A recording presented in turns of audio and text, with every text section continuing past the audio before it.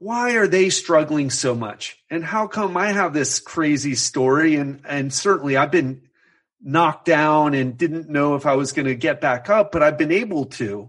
Right. Why have I been able to do that? And that kind of, then it's evolved more and more. I'll kind of turn it over to you, but those are the things that the story that happened and some of the things that came up for me in the journey and, made me really interested in this idea. Like, is it really about what we go through or is it about something else? All righty, here we go. Welcome back. Thank you very, very much for joining me. My name is Martin Grunberg. You have reached Habits to Goals, and in many ways, this is a first. We're busting this out on video. Today we have a legendary guest. In fact, he is the host of the Legendary Life podcast, Mr. Ted Rice. He's a fitness and health expert.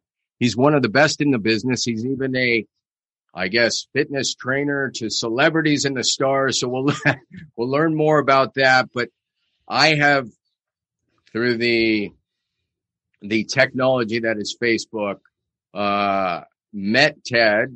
We've briefly chatted, but I've seen his posts throughout the years, and I've always been fascinated, not just by his story, but really found great value in what he shares in his videos. So Ted, it is an honor and a privilege to welcome you to Habits to Goals. How you doing today?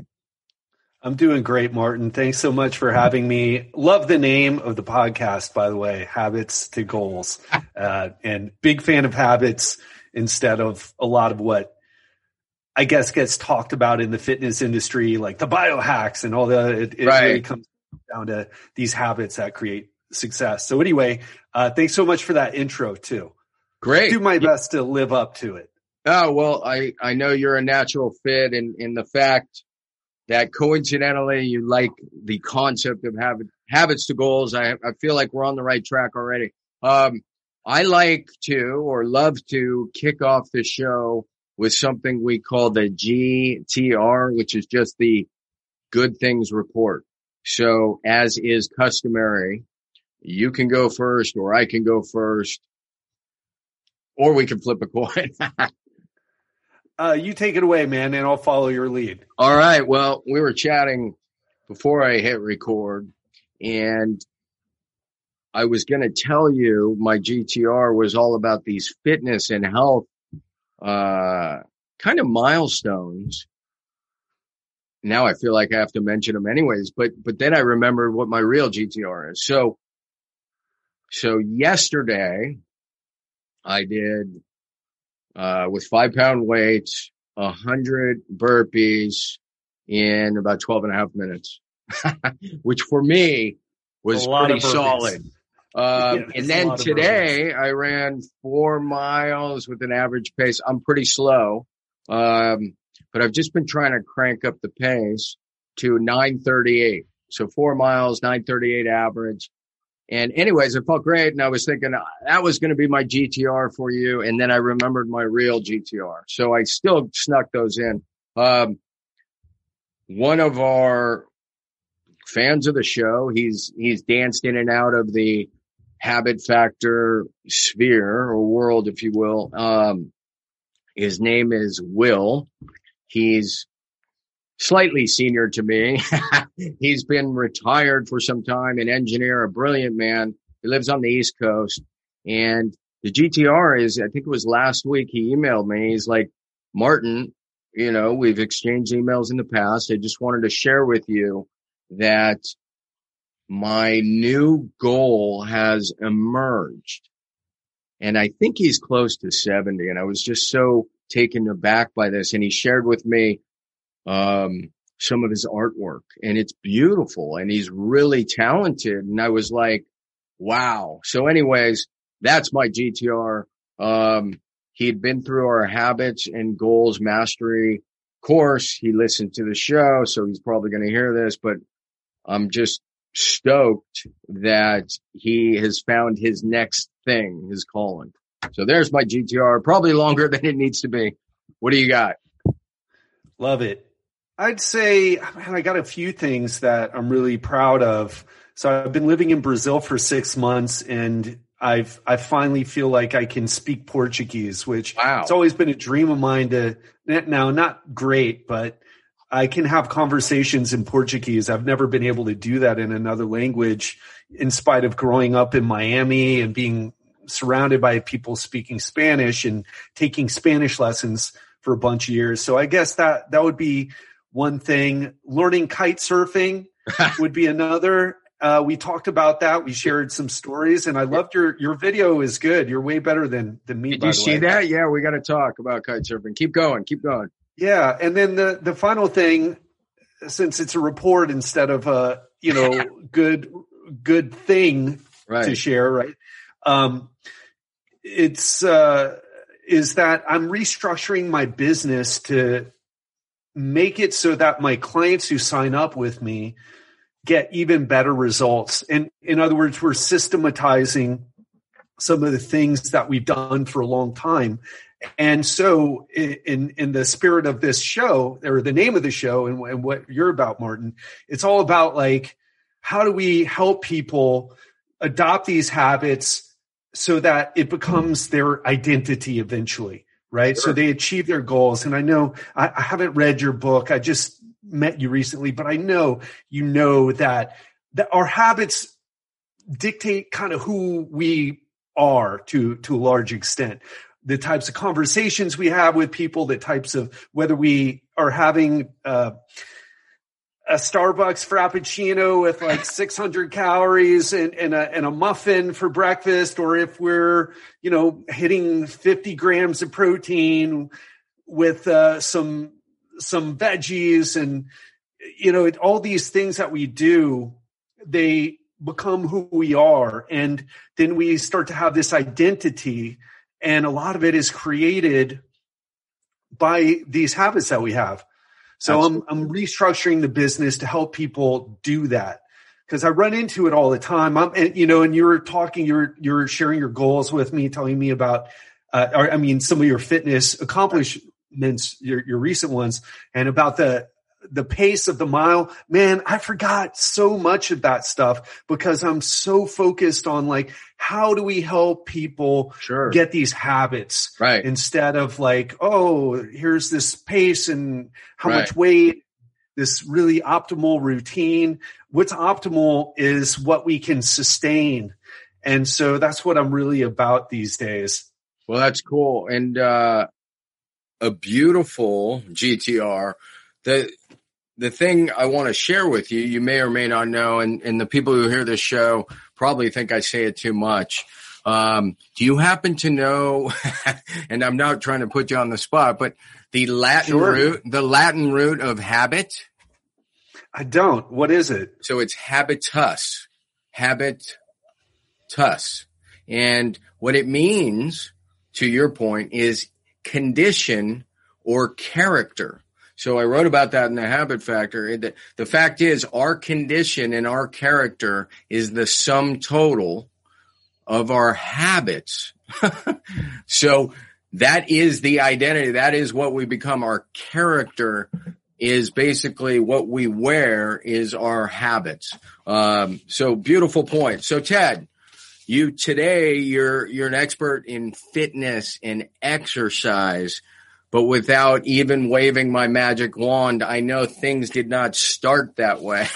So take us back, maybe high school days, whatever you're comfortable sharing relative to your backstory.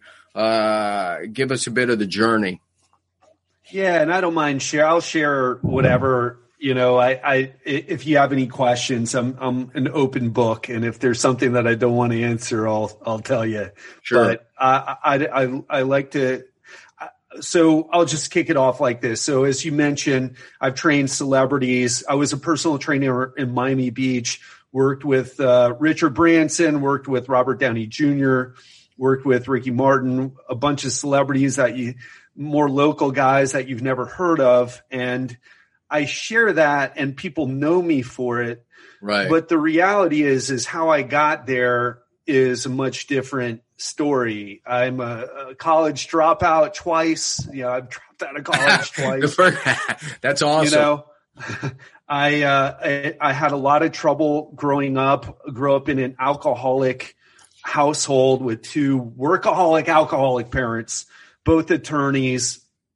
A very dysfunctional family, like a lot of people. And then things kind of got, there are more details to my family upbringing, but the story that people know me for is my brother was kidnapped and murdered when I was 19. And it became national news in Miami. It was a big deal. A lot of people have heard this story before. It's all over the internet. If you Google my name, Ted Rice, R-Y-C-E. And I share that because these are the things, that's the event that really, I dropped out of school after that happened. And it's a really horrible story. And if you want to go into it, we can, but the point I try to make is one thing I love is like everybody, if I ask people like, or people tell me what they think about me, like, oh yeah, you're this privileged dude. You probably were like the captain of the high school football team. Right. It's like I was skateboarding, listening to heavy metal and doing drugs. Right. I've been arrested a bunch of times. And, I've had all these tragedies, like I mentioned about my brother. My sister committed suicide. And then people are like, oh my gosh, I would have never known. It's like, well, that's a compliment because I don't want to be a person who walks around where you can tell, that guy's been through some bad stuff in his life. And so that's part of what I help people with too. I feel that even though people may not have the same type of national news story with a family member murdered, we all have this stuff that happens to us, and to what you shared, a lot of what you shared, these things that happen to us, they change the way we think, and then and change the way we feel. And when the way we think and feel gets changed, it changes our behaviors. And then the habits that you talked about. And then these habits then in turn shape us even more. We stay up late. We get on social media. We watch serial killer documentaries and wonder why we think the world's such a terrible place. Right. And it's like you feel bad. A lot of your thoughts are negative, and a lot of the way you feel is negative. Right. And we have the power to change that. So, and one of the things why I got into fitness is because it's one of it not only can our thoughts and feelings affect our behaviors and our habits, but our habits can affect our thoughts and feelings. And one of the things that helped me get back from that dark place after my brother was murdered was I got into the habit of fitness, and I started taking care of myself, and I didn't have to use affirmations and say, hey, you can get through this. You're someone with energy. You're someone who takes charge in life. No, I just felt better. Right. Because I lifted weights. Right. Because of the physiological processes that happen in your brain and body when you go move it. And so that I was like, wow, my life, the story kind of sucks, right? It sucks. It's terrible, but I don't feel that bad. And a lot of people do, and they don't have the same story, right? And that really, it got to me, why are people who haven't been through a hard tragedy, why are they struggling so much? And how come I have this crazy story? And certainly I've been knocked down and didn't know if I was going to get back up, but I've been able to.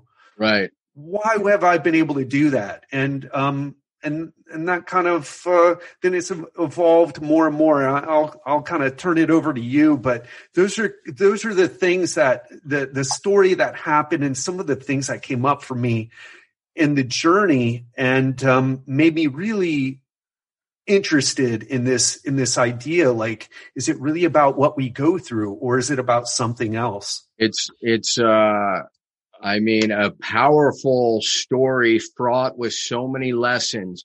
And I absolutely did not necessarily want to do this, but because it's the first interview I'm doing with video and I have the ability to share a graphic, I almost wish I could go back and play your clip. It is so powerful relative.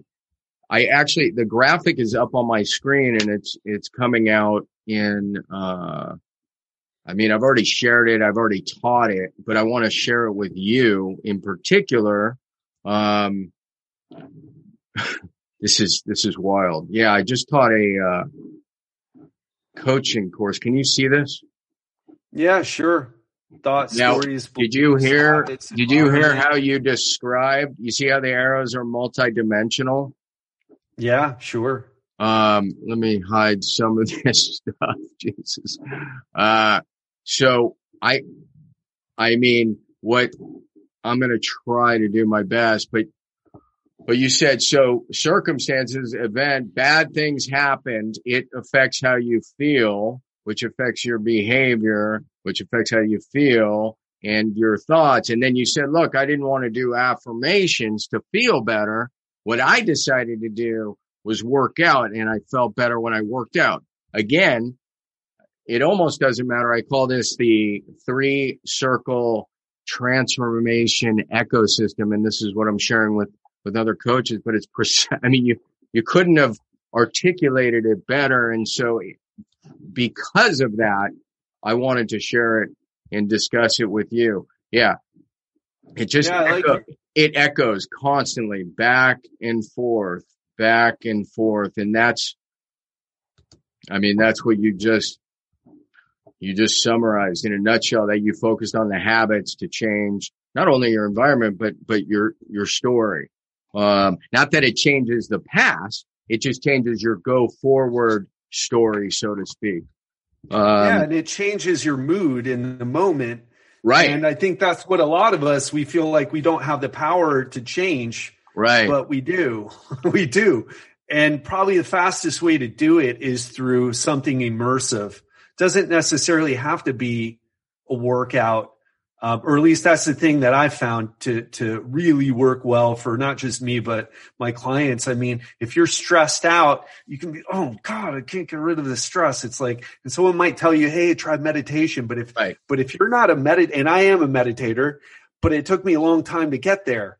But if you're, if you go, even if you're not a great kite surfer like me, right? If you lose control of that kite and it drags your face into the water, you forgot what you were upset about, what you were stressed about. That's you right. forgot about your past. You forgot about the hard childhood. You forgot about the worries about the future of the country and the political, you forgot all about that. And I feel like that's what a lot of us need, right? We need to have these things that pull us into the moment. Wow. And that's something that I try to get my clients to. That's what I sneak in with my clients. I'm like, oh, people come to me to lose fat, and I help them with that. Right. But the issue is this, Martin. People want things in the way in my perception. People want things because they don't want the thing, but they want the way that they think the thing will make them feel. Right. Oh, I want more money. If I just have more money, life would be better. It's like, well, you want more money because you feel like having that more money will give you a certain feeling. And certainly we know that does. I mean, there's even research on that, right? Right. But the truth is, even if you get more money, or even if you get the 6-pack, which is what I help people do, you lose 20 pounds. Some people get really lean with me. It doesn't mean you're going to be feeling 100% all the time. In fact, what a lot of people find in the journey is that I had one client, I remember the guy lost weight. And for him, it was all about his health. Oh, I need to lose this weight. I got to be healthier. I got to lose this weight. Got to lose this weight. Then he started doing it and got comfortable and confident with what we were showing him. So he saw like, oh, if I just keep doing this, I'll get this result. And he was in the groove. And then he started asking things about his relationship. And this was when I first started doing the online version of coaching. He started asking things about his relationship. And it was just like, interesting. Why is this coming up for you now? And it seemed that, and it happened over and over. And it seems that we get fixated on an idea like, oh, I gotta lose weight. I'll just stick with that since that's my wheelhouse, right? I gotta lose weight. I gotta lose this weight. It's all I can think about. I see myself in the mirror. The whole day sucks because I saw myself in the mirror. I gotta lose this weight. And then you lose the weight and you're like, wow, now that I realize it, I've got these other things. I'm not sure if what I'm doing for work is what I should be doing. I don't know if my heart's in it. Maybe I've been stress eating this whole time because I'm so incongruent with what I'm doing for work or with my relationship. I don't know if I should be married to this person that I'm married to. Right. And so, it's very fascinating. That's why I've stayed so I've been in the business 23 years. I've come from, showing people how to optimize workouts and nutrition, which is pretty simple for the most part. You just got to do a couple things regularly and a few principles, but then all this other stuff comes up. And that's why, I've been able to stay. It's so interesting to me. And I'm more into the neuroscience and the psychology than, learning about like the latest biohack or what supplement, that type of thing. So let's back this up to the double dropout, the double college dropout. Sure. What does the journey look like for Ted Rice at that point? You start working out yourself, you're feeling better, you trip upon maybe a job in personal fitness, or what? How does that evolve? Yeah, sure. So I told you how I dropped out the first time. Yep. I was 19. Brother got murdered. I couldn't freaking concentrate on algebra or trigonometry. Can't concentrate on it. Do it. Jesus. Yeah, and by the way, I was studying I wanted to be a neuroscientist. I didn't really get that far into it, but that was the goal. So I ended up coming back into college. Are you asking what happened after that? Yeah, just kind of the journey out of, on your path to your current expertise. Yeah. Yeah. So after I dropped out, then the first time I got into fitness and I loved it. It gave me, I met people who were, I didn't even know personal training was a thing. It's not how it is now. Right. This was the late 90s. And these guys and women were making like $75 an hour for training someone. And I'm like, oh my God, I'm working for, I don't know, whatever I was working for, $12 an hour or whatever it was, $15 an hour. I was like, oh my gosh, how do you get in that? I've never even heard about this. Right. So I quit my job at the time, got certified, became a personal trainer, got hired at the first place that I interviewed at, the Eden Rock Resort and Spa in Miami Beach, Florida. And they didn't want to let me. They sat me down and said, "You're hired, but you can't work as a personal trainer for about 2 years." Oh. And so I was putting away weights and stuff, but I would get people, I would start training them. I didn't care, for free. Right. Sure. And everything was done through the gym at that time. So I started training people, and within a month, my boss came back to me and said, "Listen, we don't normally do this, but everyone's asking to train with you. Nice. And you're already training them. And so we're going to let you train." So I started training people, and I met a lot of people that was the hot place to be at the time. So I met a lot of celebrities, people who owned restaurants and clubs. Right. It was all VIP all the time. Miami. And how old are you at that point? 25-ish or something? When I started, I was 22. Okay. And I was 22, and that was I guess 1999. Wow. I think so. Yeah, I was in my 20s, and it was rock and roll.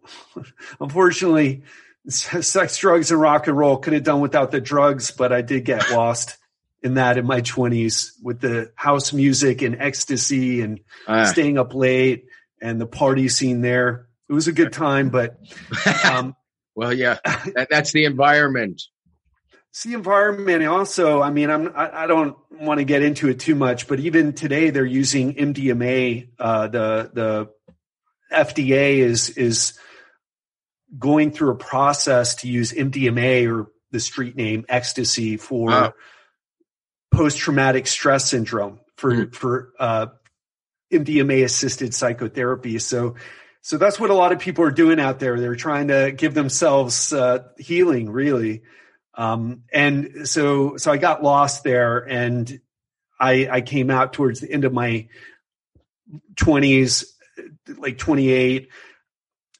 I thought I was going to be a millionaire. I'm like around all these rich people, famous people. I'm like, I'm going to be a millionaire by the time I'm 30. This is going to be great. Right. Didn't happen, right? Because I had the terrible business skills, terrible sales skills. I thought just the power of personality was going to propel me, but it didn't. So I got really frustrated, and right. Obviously I don't want to say didn't deserve it, but I wasn't doing the work. I was out partying, right, then sleeping the next day, and I just, thought I was a rock star, but wasn't getting paid like one, because I was a personal trainer who needed to show up and be in shape and be on point. So anyway, I went back to school, and also got involved in Brazilian Jiu-Jitsu, and that kind of got me straight. And the thinking was, hey, I'm going to go back to school. I'll become a medical doctor, or something in the medical field, but I was doing my pre-med requisites. And I was doing jiu-jitsu at the same time, and that was like the next phase of the journey. And my stepmother ended up dying of a heart attack. Much more complicated relationship there, so I can't say I was super brokenhearted about it, as she was a very troubled woman, alcoholic, workaholic, abusive.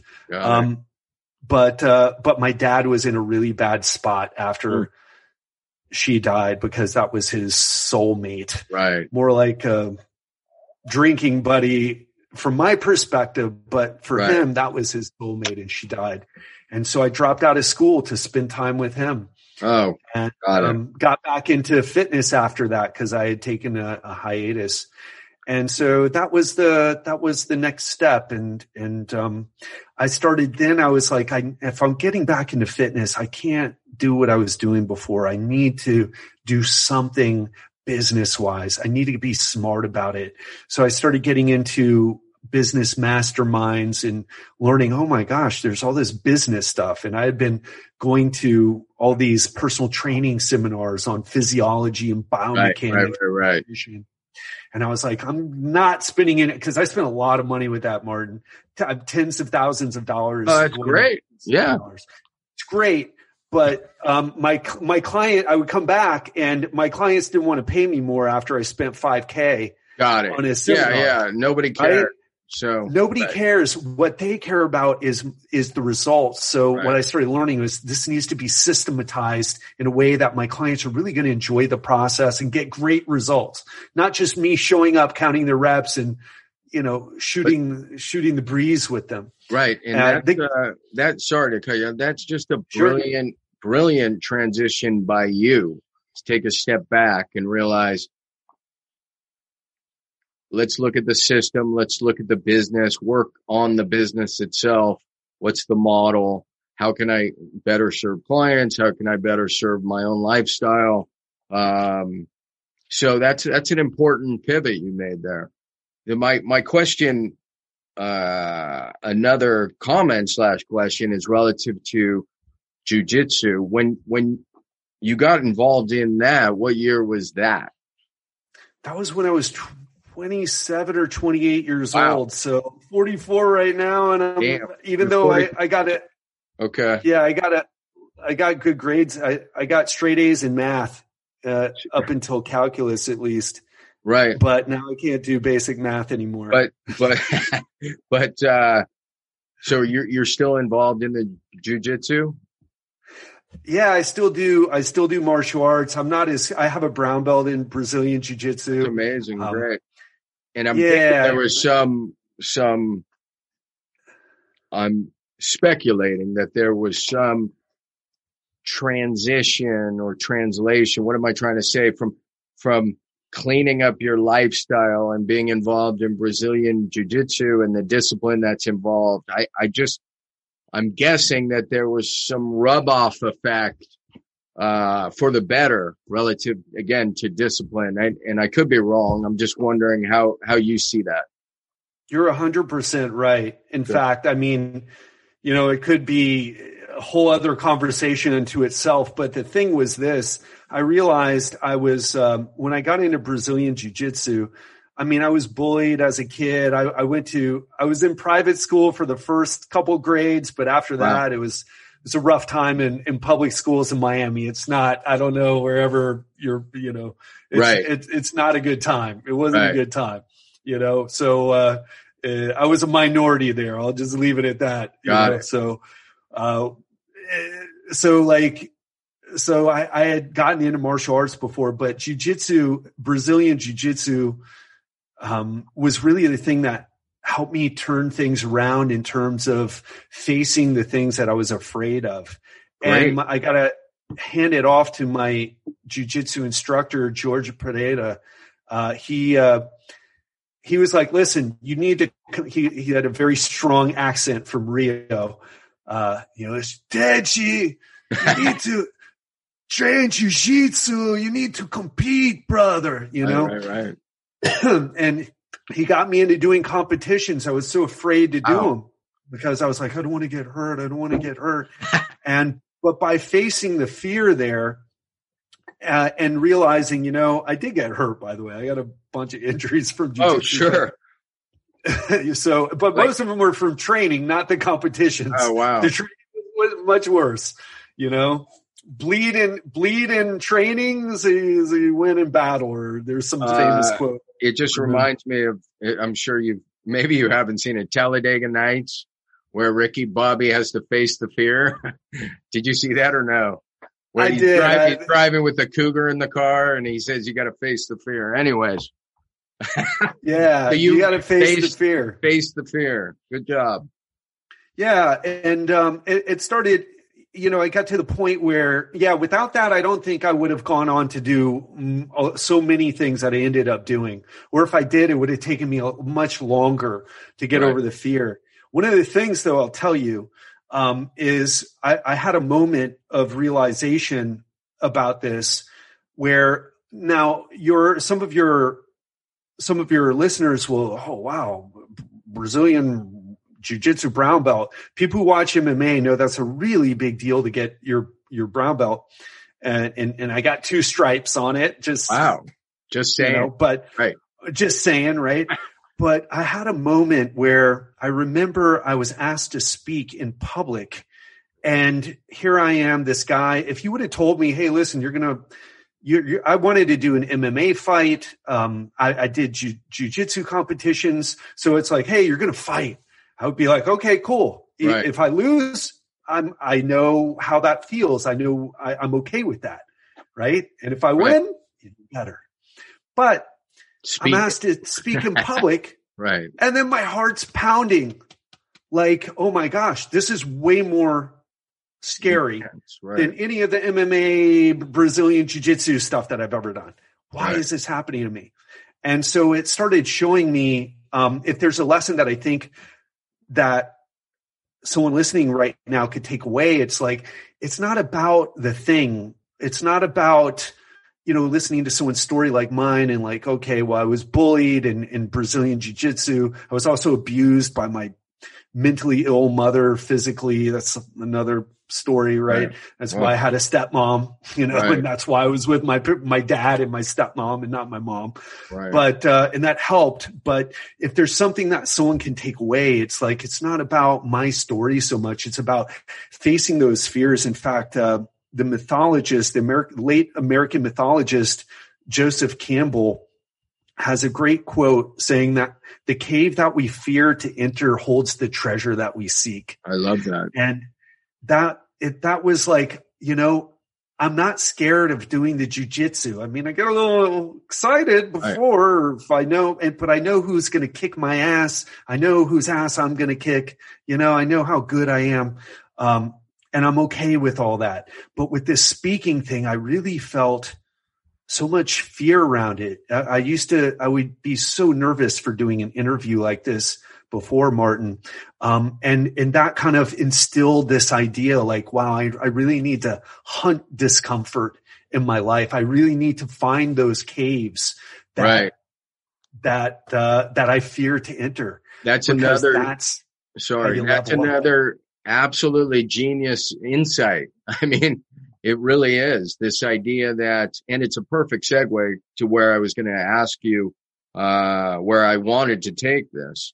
My question there is, at what point do you say, I mean, do you just trip upon that Campbell quote and then say, shit, I got to start looking where I'm scared?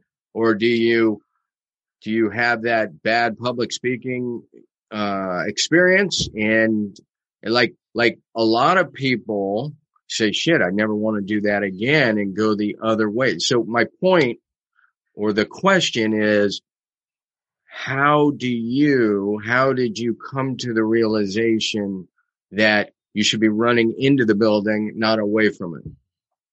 Yeah. And that's the question, right? Right. That's the question. And I'm leaving a lot out here. And what I'm leaving out is all the people that I've learned from and all the books I've read and all the influences. But to answer that question in a way that is helpful to someone listening right now, there's a book called Flow by Hungarian psychologist. You're familiar with it, right? Mihai Csikszentmihalyi. Actually, I thought you were going to bring up a different book called Flow, but keep going. Yeah. There's an idea there called the skills challenge ratio, right? And the skills challenge ratio is basically, it sounds kind of fancy, but it's really this. It's like, if your skill is too low and your challenge is too high, what that does, it creates that I ain't never doing that again moment, right? Right. It wasn't like it's like, I used to game a lot, play video games. So it's like playing a video game and you just get crushed over and over and over. And you're like, you want to slam the controller or smash the buttons because you're so frustrated. That means that the skill level that you had was way too high the skill level that you had is way too low for the challenge. Now, conversely, you can have a challenge that is way too easy and your skill level is too high. And what are you? You're bored. You're like, this is nothing.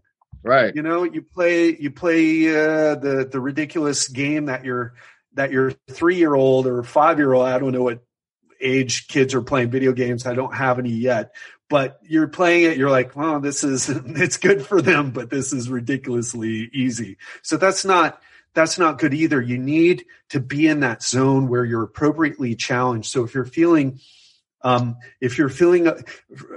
bit on edge, like using public speaking, for example, or as an example, like first of all, you don't just go and talk, right? You gotta learn how there's rules to public speaking. Even if you want to break them, you want to learn them first. So you go to Toastmasters and maybe just sitting there watching people, right? And maybe striking up conversations.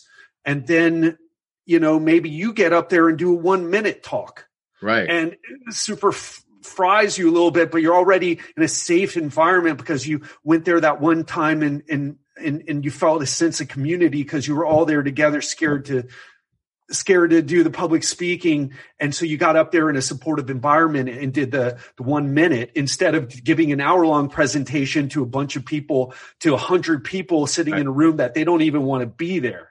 Right. That would probably be too much. Just seeing the look of like someone's eyes sitting in in the seats in front of you, just, like, oh my gosh, I can't believe I'm listening to this fool, like that could really, that could be too much. There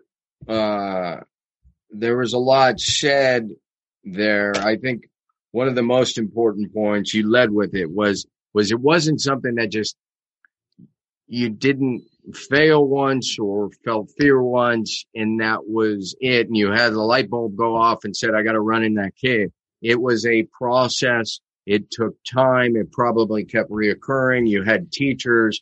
You leaned into it. You read books.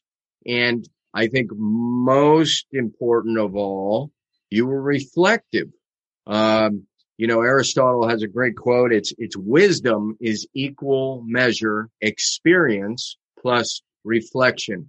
And I'm not sure you could have got there without reflecting upon, hey, where do I want to go? What has happened? And, so you add these all up, and this is like an unintentional gem to come out of this discussion. I was just I shouldn't be doing this, but here's a plug. So the second book was called The Pressure Paradox, and it was about, as you might guess, pressure and how it influences our performance, our peace of mind, and our productivity.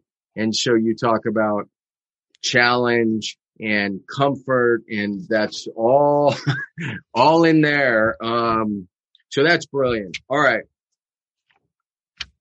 Tell me a little about the podcast. Here's a guy who found himself going to Toastmasters, I'm guessing. At what point do you realize? I did an improv acting class. I dropped out of Toastmasters really quickly and joined. Well, it almost doesn't matter. I guess the point is you leaned into the challenge. So much so that you have one of the most popular podcasts out there.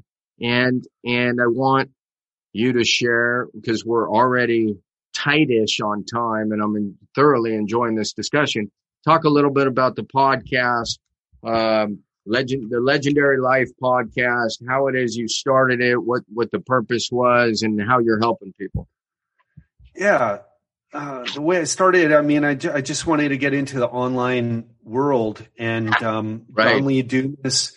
Had this thing about podcasts and everybody should podcast, and I disagree with that now. But I'm glad I bought into that. I bought into his course.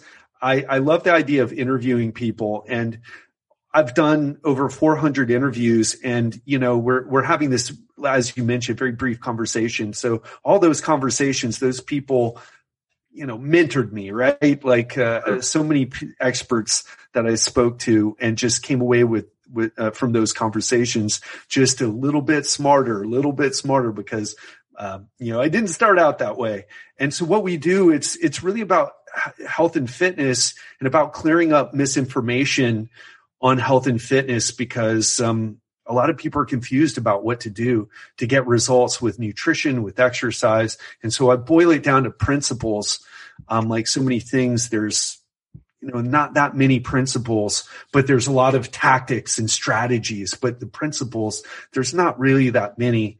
And so I help in that way. And I interview guests with experts in longevity and who do research. I'm very picky about I don't have the super popular podcast folks, nutrition podcast folks. I'm very particular about who I have on the show. They really need to be more science-based than marketing, which I feel there's too much of.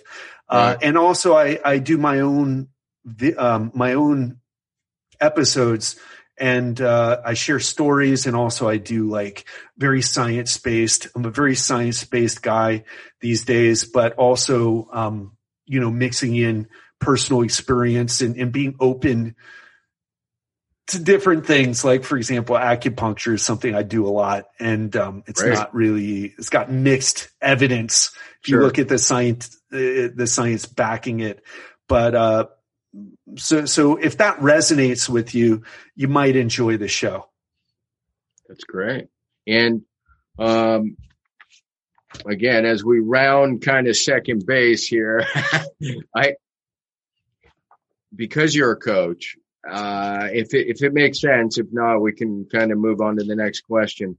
Is there a particular, my watch is ringing. Is there a particular case study that is worth sharing in, 3 to 5 minutes? Somebody you feel like it was a significant breakthrough or transformation that's, again, worth sharing. If not, no problem. Yeah. Yeah, sure. I better have one of those this year, right? Or else I'm not very good at my job. But what the one that comes out for me is I've had a lot of great clients and a lot of great transformations, and I've also had a lot of people who didn't quite, do what I was hoping they would do. Everybody gets results with me, but some people really get results and take it to the next level. And Jeff was someone who was doing CrossFit. He's my age. I guess he was 43 at the time. In like investments, I forget exactly what type of business he was in, but he did CrossFit. He tried keto. He tried all these things, and he was obese, right? He wasn't overweight. He was obese. And he really wanted to make a difference. He was in his health. He was under the impression that he had to live a monk-like nutritional life where you can't ever eat dessert. You can't have a glass of wine with your wife or partner over dinner. You got to just eat chicken and broccoli all the time. And he quit CrossFit, just did what the workouts that I showed him how to do, worked out less hard, but more frequently, without killing himself. He was able to he went from being obese to having a six pack and veins on his abs. Right. And I got that photo up on my website. That's crazy. Yeah. And he did that all by principles. What was the time period there? The time period, I mean, from being obese to. And by the way, when I say that, I know we live in a microwave world where everybody wants it tomorrow or yesterday. So I have no such expectation, and the people that listen to this show don't either. So oh yeah, sure. I'm kind of messing with you, right? I know you might not, but I think I think everyone's like, oh, so did it take 4 weeks then? No. Or did it take 8 weeks? Did it take 8 weeks to get ripped? No, it took 9 months for him. Okay. Wow. It took 9 months. It took 9 months to do that transformation. That's unbelievable. And everybody was asking him, so you don't eat carbs, right? So you're like working out every day, right? So you're killing yourself in the gym, right? So you never eat dessert, right? And he does all those things. Right. And I told him, I'm like, you can't talk to people about it. As soon as you tell them what you're doing, it's just so out of sync with what their beliefs are that they can't even, it's like they don't want to hear about it. Right. So, that's great. I love that. Yeah. I don't want you to give your secret recipe away, but give us one or two. In my mind, what a principle is so there are, as you said, there's tactics, there's strategy, and then there's principles. Principles are timeless. They're the same today as they will be in 1,000 years or 1,000 years ago. I'm curious if you're willing to share one or two principles. In my mind, one might be eat less calories than you expend. That's a principle that's probably never going to change. But anyway. Right. And people find that advice very frustrating because it's like, how do you do that exactly? Because a lot of people try it. And what I would say is this, there are ways to do it, but the way I like to frame that, Martin, is by saying get awareness of your food, because people think they're doing all the right things, eating all the right things, but I guarantee you, if you're overweight or obese, you're not. It's just, that's like saying, I'm so great with money. I don't know why I have zero money in my bank account and I can't pay my bills every month. It's like the results, the proof is in the pudding, it's not some magical metabolism hormone thing. So get awareness. Now, if you want to do a food journal, and write the things down that you eat, or if you want to, like my preference is to use MyFitnessPal. And you don't have to track for the rest of your life or even for a whole month, but track for a week. Track your food for a week. Track just 1 week or even one day, right? And the days that matter, not the days that you're like, hey, I'm going to eat perfectly today. So I want to see all the perfect things. And don't do it for ego gratification, out of ego gratification to make yourself feel good. Do it in a way that where you're going to learn what's really stopping you from getting the real results. So that's that's the number one tip if you want. That's great. Fat loss / weight loss. Get awareness and use either a journal or I love it or MyFitnessPal to do that. So you may or may not know, but the Habit Factor, before even the book, there was an app, and the whole point, a la Habits to Goals, is to track, which is awareness. So in fact, the methodology is called PAR, Plan, Act, Record, Reassess. So you make your plan, you have your target days, and then you just simply check it off. It's binary. Did you do it or did you not do it? And the beauty of the system, so to speak, is say it's, 15 push-ups 3 times a week, just as a bad example, right? Monday, Wednesday, Friday. Well, if Monday I don't hit my target or success criteria, I could use Tuesday as a makeup day. The idea is at the end of the week, using awareness and reassessing, did I hit my target of 3 times a week? Anyways, I'm sharing that for the new listener, perhaps, because it fits so well with what you're saying. I mean, awareness, PAR, Plan, Act, Record, Reassess. Yeah, I love that. And we do something very similar with, we give people habits, and did they do them or not? Right. And I think this habit idea and see what you've come up with as well. It's like, that's the way forward, right? So, what we tell people to do is track 5 days a week, right? 5 days a week. And we also, for exercise. Now listen, I could get really deep with exercise and with the best way to structure a program, but I'll tell you the best advice that I can give you is this. It sounds super unsexy, but it's the thing that will move the needle and give you the best results. I could sit here and talk to you about myo reps and, complicated, approaches to doing different exercises and total body 4-day double stimulation splits and all this other stuff. But let me tell you, the big secret is do workout 3 days a week and make sure that you work out 3 days a week. Don't go 6 days a week for 1 week and then skip the next week. Right. Work out 3 days a week. For 1 hour, let's say. All right. Or whatever you can do really. But 1 hour and do that. Well, what workout should I do? Well, the coach in me wants to tell you to go lift weights, but the person who knows, I'll just knows say like this. People, right? Yeah. Who knows people. It's like, do whatever it is that you feel like you can do. Great.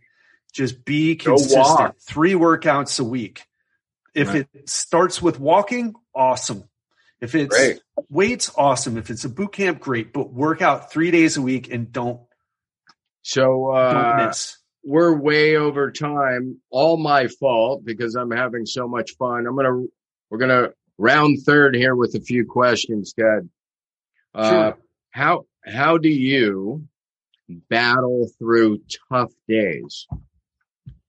Yeah, great question. And it's something where your workout goes sideways, shit happens, and next thing you know, you're like, what a bad day is. I don't need to elaborate. Go ahead. My dad, I can't speak English right now. Too much Portuguese. My dad died in October. I've been struggling a lot this past year. At the end of 2020, I mean, I've struggled a lot. I've had a lot of bad days recently. And the thing is this, it comes back to right after he died, I went to Universal Studios. A lot of people may be like, what is that? What are you talking about? Have you ever tried to be depressed? Right. On a roller coaster? riding the Hulk roller coaster in Universal Studios. You may feel depressed 20 minutes after the ride is over, right. But I guarantee you during that ride and all the minutes afterward, right? And part of it's I get a little motion sick too. Right. So I got to recover from that. Right. Makes me forget about things. But you need to have things in your life that you can immerse yourself in, that can get you back into the present moment, not thinking about, oh my gosh, what if my dad took better care of himself? What if, I'm a fitness professional. Right. What if I would have just tried harder? Oh my gosh. What about the future? I'm going to live a life without my dad in the future. So how do you get yourself out of that? You can't stop. Okay. Let me stop thinking about it. No. Yeah. No, just relax. Oh, let me try to meditate. Actually, if you're a skilled meditator, then that'll probably work for you. But most of us don't have this skill, right? Right. Get and do something immersive. You've got it. And it needs to be the intensity that it needs to be. For me, that's part of why I chose kite surfing. That's intense. Exactly. We didn't even get into that. Yeah. Wow, that's brilliant. And it reminds me again of the environment influencing how we feel and our skills and habits and the thinking. How do you, Ted Rice, fitness and health expert, define success?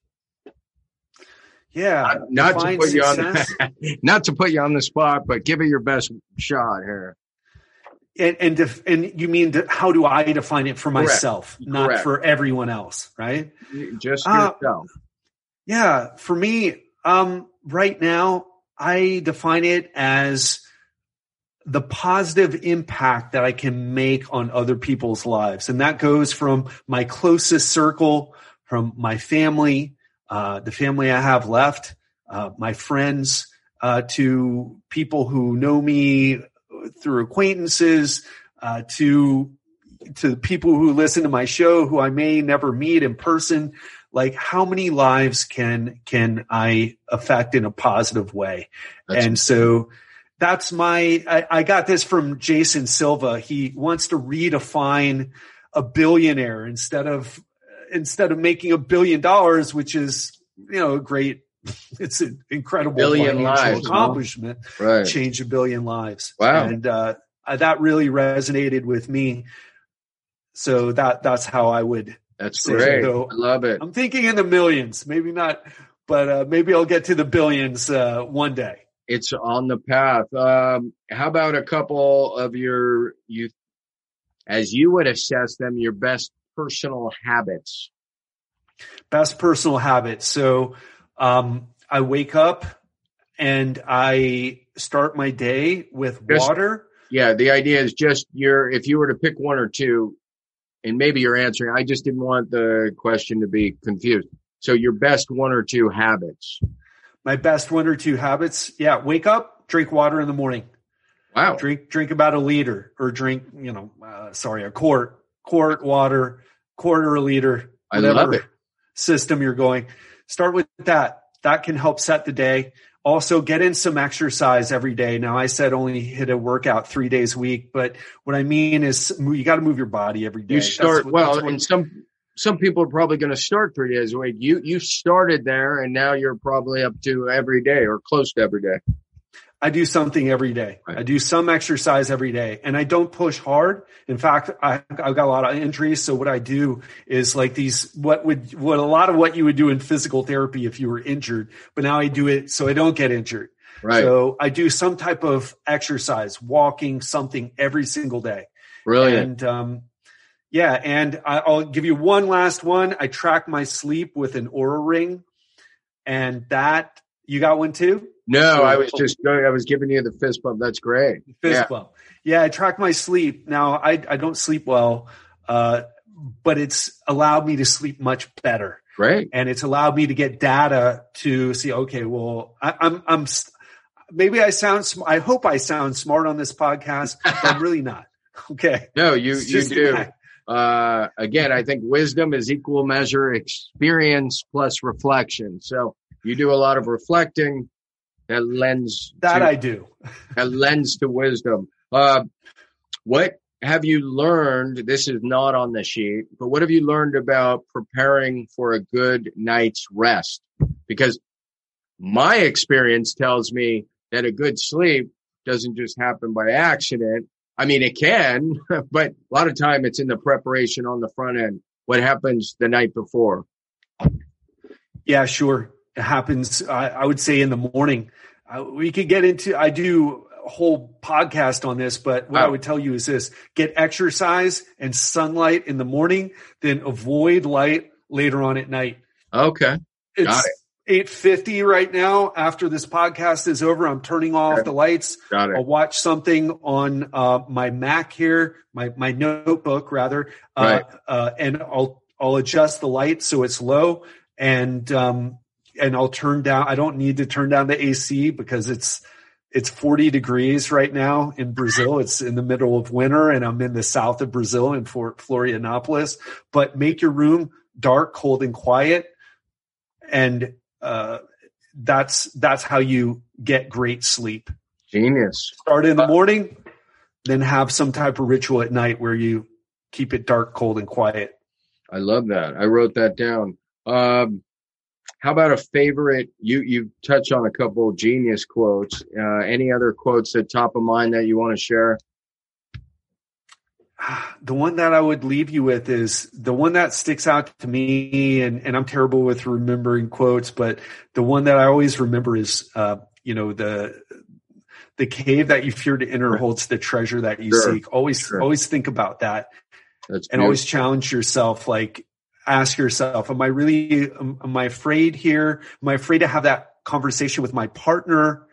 What am I afraid that's going to happen? Because they're not really going to stab me, right? Right. But, it's these things that we're afraid of, these social or psychological, we're afraid of the negative feelings that we might have. But when we conquer those things, that's the entryway to the next level of wherever we are on our journey.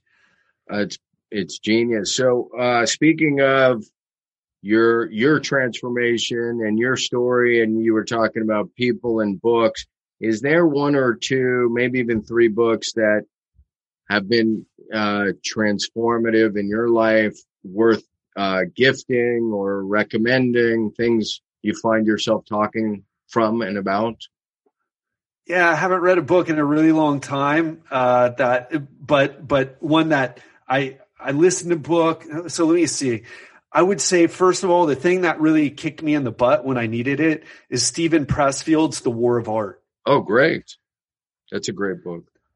I listened to that in my car over and over and over when I didn't want to study business. I just wanted to spend more money on personal training, which would have gotten me the same results with my clients. Like, hey, man, I'm not getting better results. I don't care if you spend $5,000 going to $500,000. Right. Yeah. Don't care. Right. So, so that would be a book. And then another book. I think The Coaching Habit is a great book. I forget the name of the guy who wrote it, but The Coaching Habit.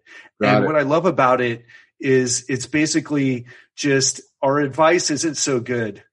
And even when our advice is good, it's still not so good. Right. It really is about getting the other person to realize that they have the power to figure things out on their own. So if you're the person who's hey, don't eat that. Don't you know that's bad for your health?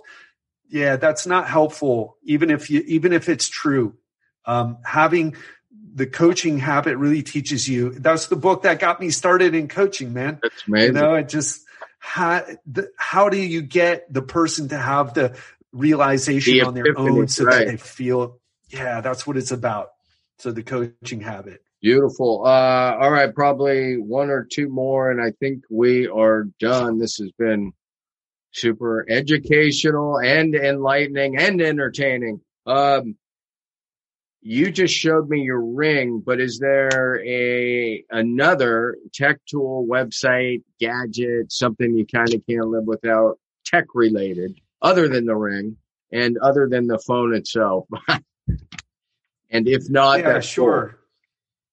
Yeah, what I would tell you is this. I love technology, but find something. I would say not something that I personally use, but if you have trouble sleeping, get an Oura Ring. Right. It will help. It will give you data about your sleep that you can make decisions on to sleep better. But if you're someone who, I sleep like a rock, I'm out at the same time, I sleep 8 hours, I get up, no problems there, and you want to do something for your health, get a Fitbit or something that measures your steps. Because one of the things that people get trapped into thinking, like even people like me, a few years back, where like, hey, I work out hard, bro. I go to the gym, I work out hard, bro. It's like, yeah, but you sit on your butt the rest of the time. So that's funny. That hard hour a few times a week, it's not offsetting as much as you think. You're not working as hard as you think. It was a hard lesson for me to learn. That's great. Lesson. Yeah, I noticed that, I don't know. Hurt my ego. I don't know if you have an iPhone, but yeah, it keeps track, especially the Apple Watch, same thing. Tracks all of that. All right. So we're going to button this up. Ted, it's been amazing. Is there a website we can promote, a product you have, something we can mention on the show, of course, other than the legendary podcast, which is the Legendary Life podcast? Anything else? Yeah, you can find the Legendary Life podcast on iTunes, and we're on a bunch of other places, but iTunes, wherever you listen to podcasts. And if you want to go to my website and read more about me, go to legendarylifepodcast.com. Is that it? Anything else? Well, if you want to reach out to me on social media, you can do that as well. Probably mostly, you can find me on Instagram, and I'm probably most active on Twitter these days. And that's at Ted_Rice. And so that's TED_RYCE. We'll make sure that goes in the show notes.